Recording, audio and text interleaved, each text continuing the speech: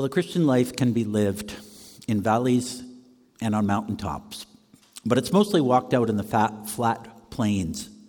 And most of our days are spent in the mundane, the ordinary, the routine. Such monotony can produce a sense of complacency in our lives towards Christ. He can become yet another thing to do on our busy to-do list, rather than the delight of our existence and the joy of our hearts. So writes author Trillia Newbell in an article entitled, "The Breathtaking Love That We Forget." She goes on, "You and I have a proneness to forget the greatest love in the world. It's a love we cannot fully comprehend and imagine, yet we forget that God loves us, pursues us, and we are His." As Robert Robertson wrote in his great hymn, "Come Thou Fount," we are prone to wander. Lord, we feel it. And the danger in our forgetfulness is that we can begin to think that our life is primarily about us. We can begin to think that we've earned God's favor through our goodness rather than by His grace. Or we can eventually forget the Lord altogether and live as if there isn't one who is sustaining us. We can begin to live self-sufficiently. So, she writes, each day, each hour is a worthy fight to remember our greatest love in the world. And one way for you and me to fight our temptation to wander toward lesser things is to remember the love and pursuit of God for us. Where might you be today in your belief that God loves you and is pursuing you with His love? It is tempting to become complacent about God when our days are ordinary and routine. We run to God when there's trouble. We may thank God on days of immense blessing, but most of life is ordinary, which can lead to complacency towards God. And I wonder, has any complacency towards God settled in your heart in any way? Maybe even now you're saying, it's not that big of a deal. I'm good where I'm at, and I don't have time to do more religion. And I get that. Sometimes the Christian life can seem like this big burden of so many things that we have to do or fit into our already busy lives. But when we begin to think like that, we need to refocus on our relationship with God. And out of that relationship, these other things can flow. Just as married couples sometimes need to step back and remember their first love that they had for each other, we need to step back and remember God and what He did for us when we first came to Him. And one way to do this is to recapture a vision of God's acts on our behalf. And our journey through Colossians leads us there today. And if you're a Christian, you're going to be reminded today of some of God's loving acts for you. And I pray that we will see more clearly the breathtaking love of God, which can inspire us and move us to a renewed passion for God and for life. And if you're not a Christian, I pray that you will see today the potential of receiving this great love of God into your life. So if you have a Bible, please find Colossians chapter 1. It's on page 834 in the Bibles in front of you or on your devices. And I'll be reading verses 9 to 14. Our focus text today is verses 12 to 14, but I'm going to start in verse 9 again for context. So verse 9 of Colossians 1, "And so from the day we heard, we have not ceased to pray for you, asking that you may be filled with the knowledge of His will in all spiritual wisdom and understanding, so as to walk in a manner worthy of the Lord, fully pleasing to Him, bearing fruit in every good work, and increasing in the knowledge of God, being strengthened with all power according to His glorious might, for all endurance and patience with joy, giving thanks to the Father, who has qualified you to share in the inheritance of the saints in light. He has delivered us from the domain of darkness and transferred us to the kingdom of his beloved Son, in whom we have redemption, the forgiveness of sins. So last week we saw Paul share this specific prayer request that he was lifting up to the Lord on behalf of the Colossians. And it was found in verse 9. We ask that you may be filled with the knowledge of God's will in all spiritual wisdom and understanding. And we learned that the knowledge of God's will in this context is not really the knowledge for individual direction in our lives, but more the knowledge of God's big plan and what he is doing in the world through Jesus. But we also learned that Paul didn't pray that just so they would gain in knowledge. He prayed so that they would be able to live a life pleasing to God. And we saw 4 aspects of such a life: bearing fruit in every good work, increasing in the knowledge of God, being strengthened with power according to his glorious might, and then depending on this strength to endure difficult situations and bear patiently with difficult people. And so we ended in verse 11. But in verses 12 to 14, Paul switches focus, and he's no longer talking about prayer. He talks about God's actions on behalf of Christians. And in some ways, he's preparing the reader for the colossal Christ hymn that is found in verses 15 to 20, which we'll start next week. And in the Christ hymn, Christ is put forward as preeminent, supreme over all. But in verses 12 to 14, Paul focuses more on what God has done for us. And I would summarize these verses like this, very simply: God delivered us from darkness so that we can live in the light. God delivered us from darkness so we can live in the light. And if you're a Christian, do you remember that God has delivered you out of darkness? And I think we need to think a little bit or remember a little bit about darkness and what we've been saved from. Now, if you ask people today, do you think you live in darkness? Most people in the world would say no. They might give you a weird look. Convinced modern secular people would argue they are the most enlightened people in all of history. They have escaped the darkness or the old ways of thinking. They have escaped the shackles of religion. They have joined the brave new world of self-ruling individuals who redefine right and wrong for what they think is better. And if they knew you were a Christian or you were religious, they'd think you're living in darkness and you need to come into their light. Yet the Bible paints a completely different picture. Consider Jesus' teaching. He talked about the devil. He talked about darkness. And John Mark Comer, in his book Live No Lies, writes 3 times Jesus called the devil the prince of this world. And the word for prince was a political word in Jesus' day used for the highest ranking Roman official in a city or a region. And Jesus was saying that this creature is the most powerful and influential creature in the world. And during Jesus' temptation, the devil claimed that all the kingdoms of the world were his to give away, and Jesus did not disagree. Now, the devil was created by God as an angel. The devil chose to rebel against God's rule, to seize the world's throne for himself, and to enlist as many as possible in rebellion against God. So many angels followed him in this rebellion, and then humans joined in the rebellion at the Garden of Eden. And we've been doing that ever since. Comer writes, for thousands of years, the devil has held sway as the prince of this world, leading vast swaths of human and non-human creatures in their ongoing quest to seize autonomy from God and redefine good and evil as they saw fit. Comer summarizes Jesus' teaching on the devil with 3 simple points. 1, the devil is a real, immaterial, intelligent being. 2, his end goal is to spread ruin in our souls and society. And 3, his primary means is lies or deception.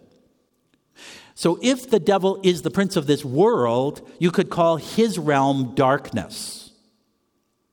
And when Jesus was arrested, he referred to this. In Luke 22, verses 52 and 53, Jesus says, "Have you come out against me as a robber, as if I was a robber, with swords and clubs? When I was with you day after day in the temple, you did not lay hands on me.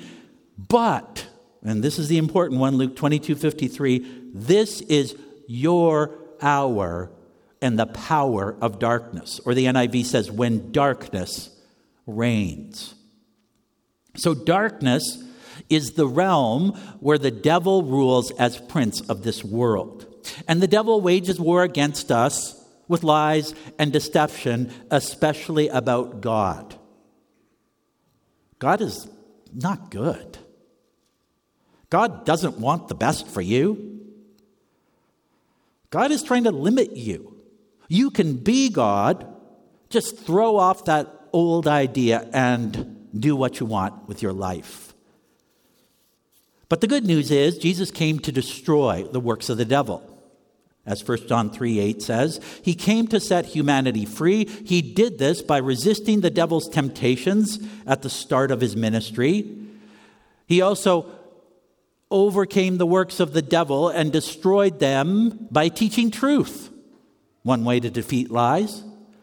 By casting out demons in his ministry, and ultimately by defeating the devil through his death, resurrection, and exaltation. And later in Colossians, in chapter 2, verse 15, we see the phrase or the sentence, "God disarmed the rulers and authorities and put them to open shame by triumphing over them in Jesus."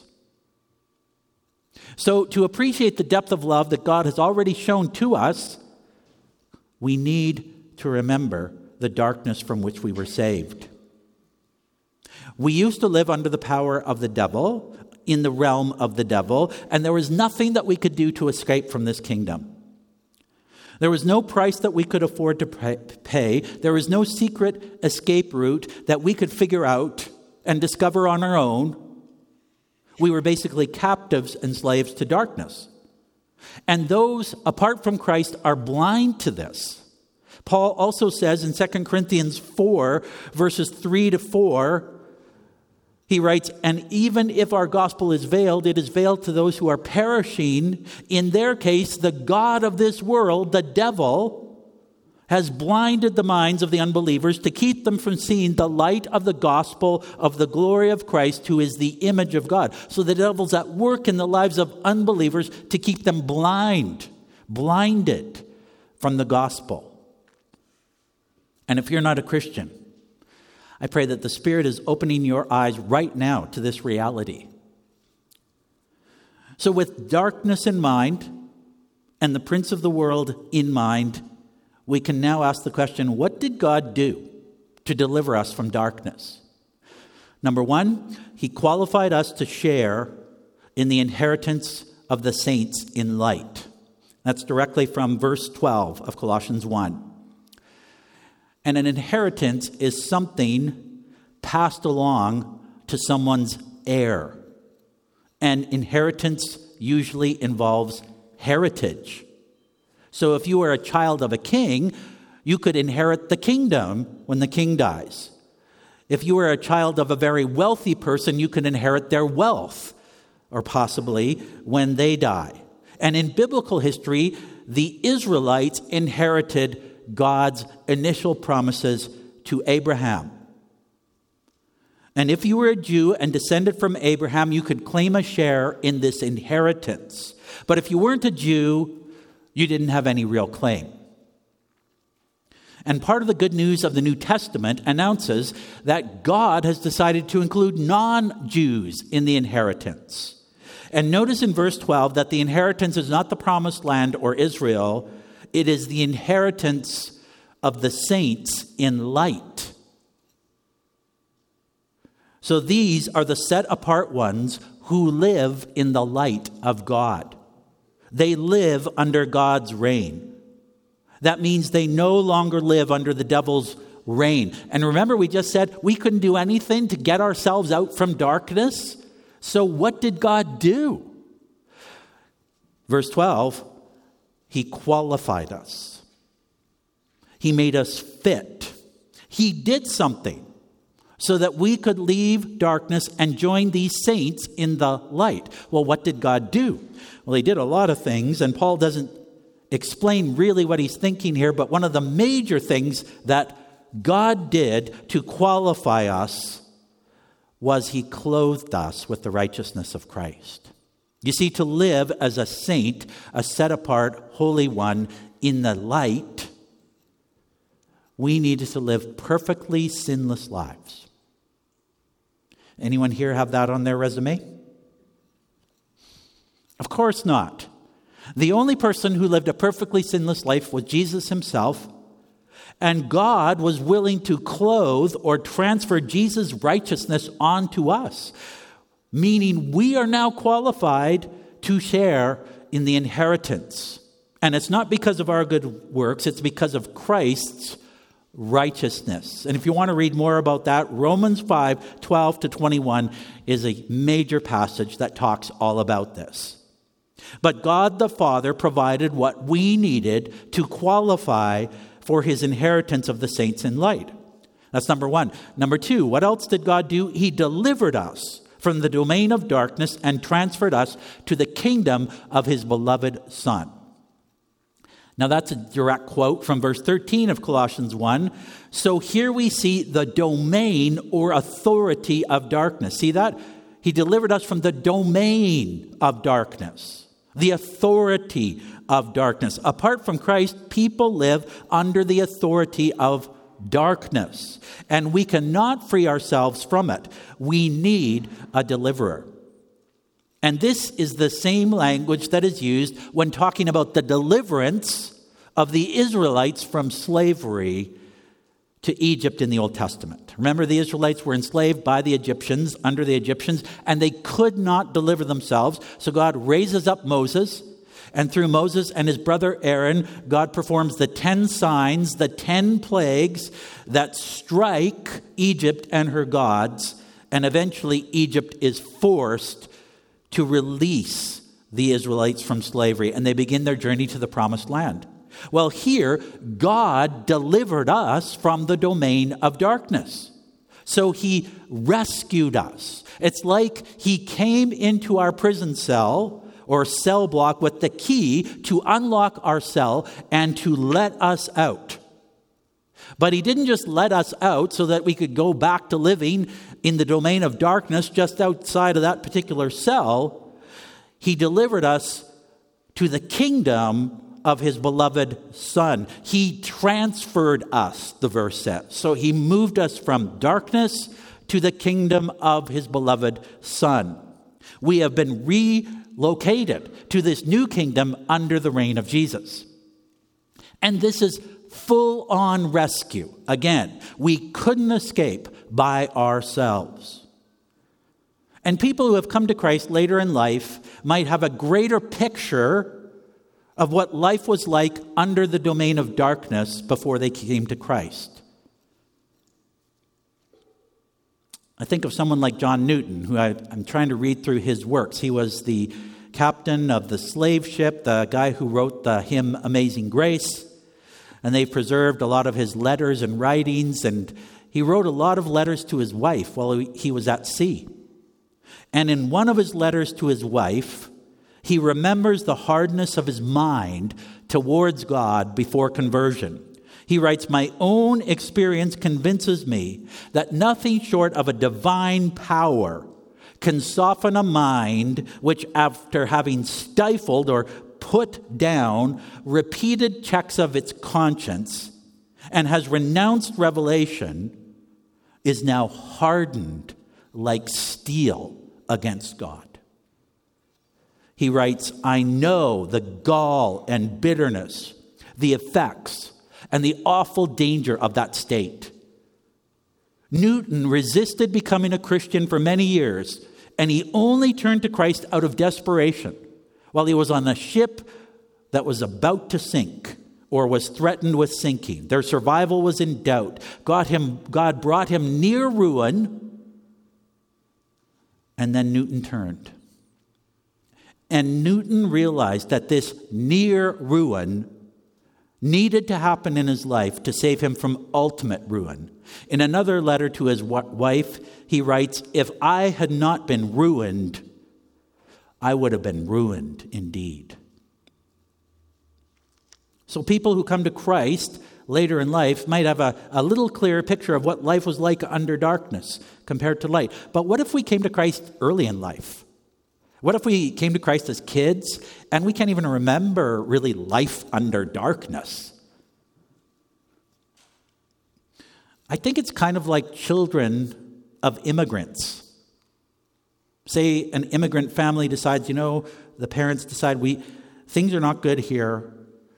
And if we have kids, it's not going to be good. We need to immigrate to another place to give our children a better life. And then the children are born, and they know nothing but the better life. They don't know what life was like back there. And the only way they learn a little bit about it is by listening to their parents and others who have experienced those hardships. So we need to listen to the testimonies of others who remember life under the domain of darkness. But I also wonder if we get a glimpse of the extent of this rescue, because we live near darkness all the time. We see the effects of darkness on other people's lives, and we see it still in our own lives, where darkness maybe lingers, where our sinfulness is buried and then bubbles up when some stress comes along and exposes it. So the more that we understand the depth of our sin, the darkness from which we are saved, the more we grasp the great deliverance that God has provided for us. So what did God do to move us from darkness to light? 1, he qualified us to share in the inheritance of the saints in light. 2, he delivered us from the domain of darkness and transferred us to the kingdom of his beloved Son. And number 3, through his Son, he gives us redemption, the forgiveness of sins. And redemption is slave market language. And everyone in the ancient world knew about slave markets. Slave sellers would line up their products, people, and buyers would come along and choose those that they wanted for whatever need they had in their household or their farm or their business. And imagine you lived during that time and one of your family members went missing, and then you hear they're being auctioned off at the slave market. What are you going to do? You are going to rush down there and you are going to try to buy your family member their freedom. You don't want to buy them so that they can be your slave. You want to buy their freedom. That is redemption. Redeeming a slave to give them freedom. And apart from Christ, we are slaves to sin. We also live under a form of slavery to the devil. And the only price to redeem us is the blood of a pure sacrifice, Christ himself. And that's part of what the cross was about. The sinless man sacrificed himself on our behalf. And when we trust Christ, it's like God goes to the slave market and redeems us, buys us back, takes us away from that. Jesus' blood also paid for the forgiveness of our sins. And notice in verses 12 to 14, all of these are past tense. We have already been qualified, delivered, transferred, redeemed, forgiven. These are just some of God's great actions of love for us. And these are reasons to be thankful, no matter what else is going on in our lives. And so, what can we do with this? How do we live in the light if God has rescued us out of darkness so we can live in the light? Number 1, we need to live with joy and gratitude. And in Colossians, he talks about that at the end of verse 11, being strengthened with all power according to his glorious might for all endurance and patience with joy, giving thanks to the Father. And then he goes on to talk about all these things the Father has done for us.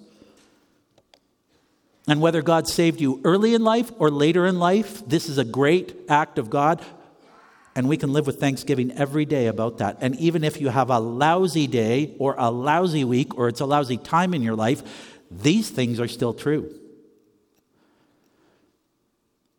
So when you can't think of anything to be thankful for or anything good that's come with your day, at least you have these things, which are massive when we comprehend them. And they can serve to fuel our joy and thanksgiving in everyday life. So that's one. But number two, we need to cast off the works of darkness and put on the armor of light. And this comes from Romans 13:12, which is also written by Paul, same author of Colossians. And he writes this: "The night is far gone, the day is at hand. So then, let us cast off the works of darkness and put on the armor of light." Interesting. If we've been rescued from the domain of darkness, how can we still have works of darkness in our lives? Well, we can be rescued from the domain or the authority of darkness, but that doesn't mean Satan gives up on us.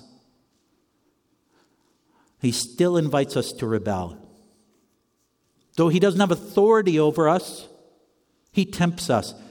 He casts doubt about God, and we can still choose to live as if we're still under that kingdom.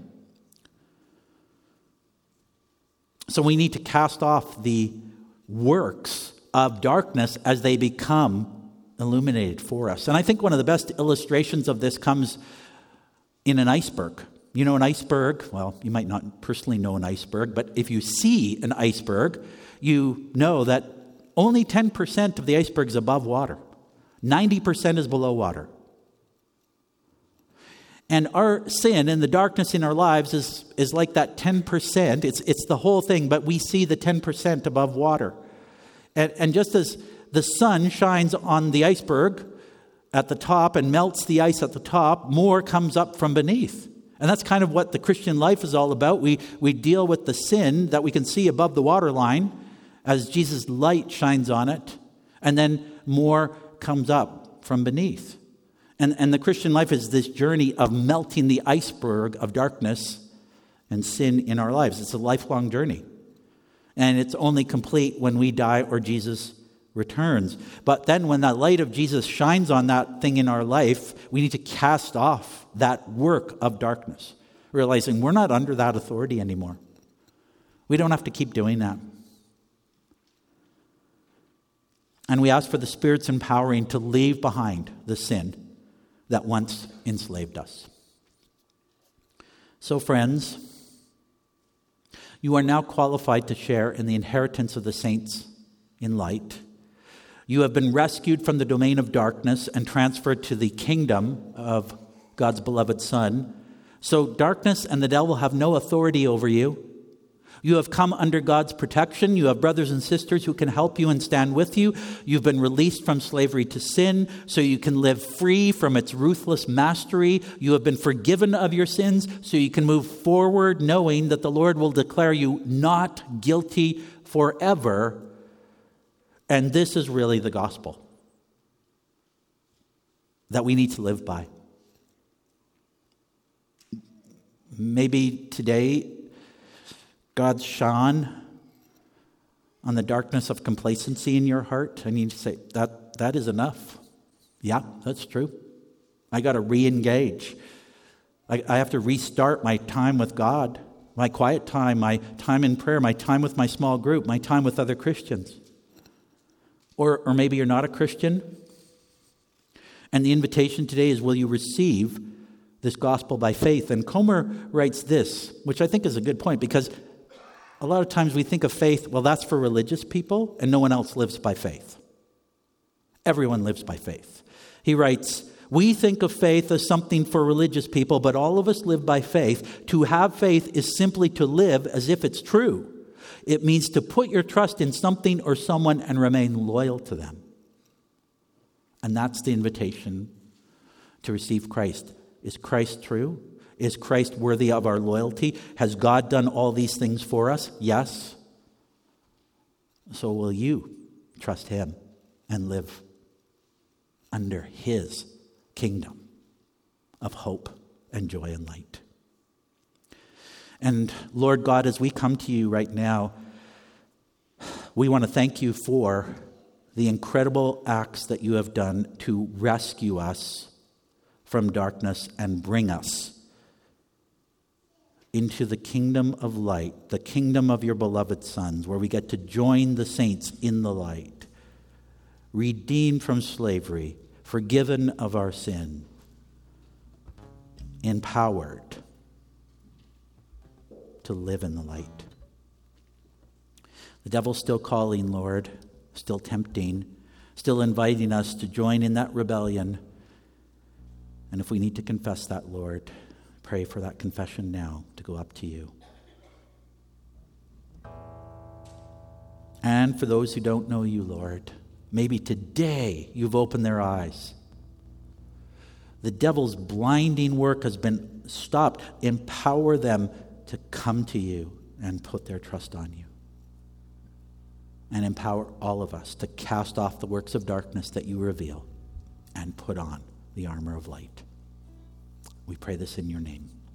Amen.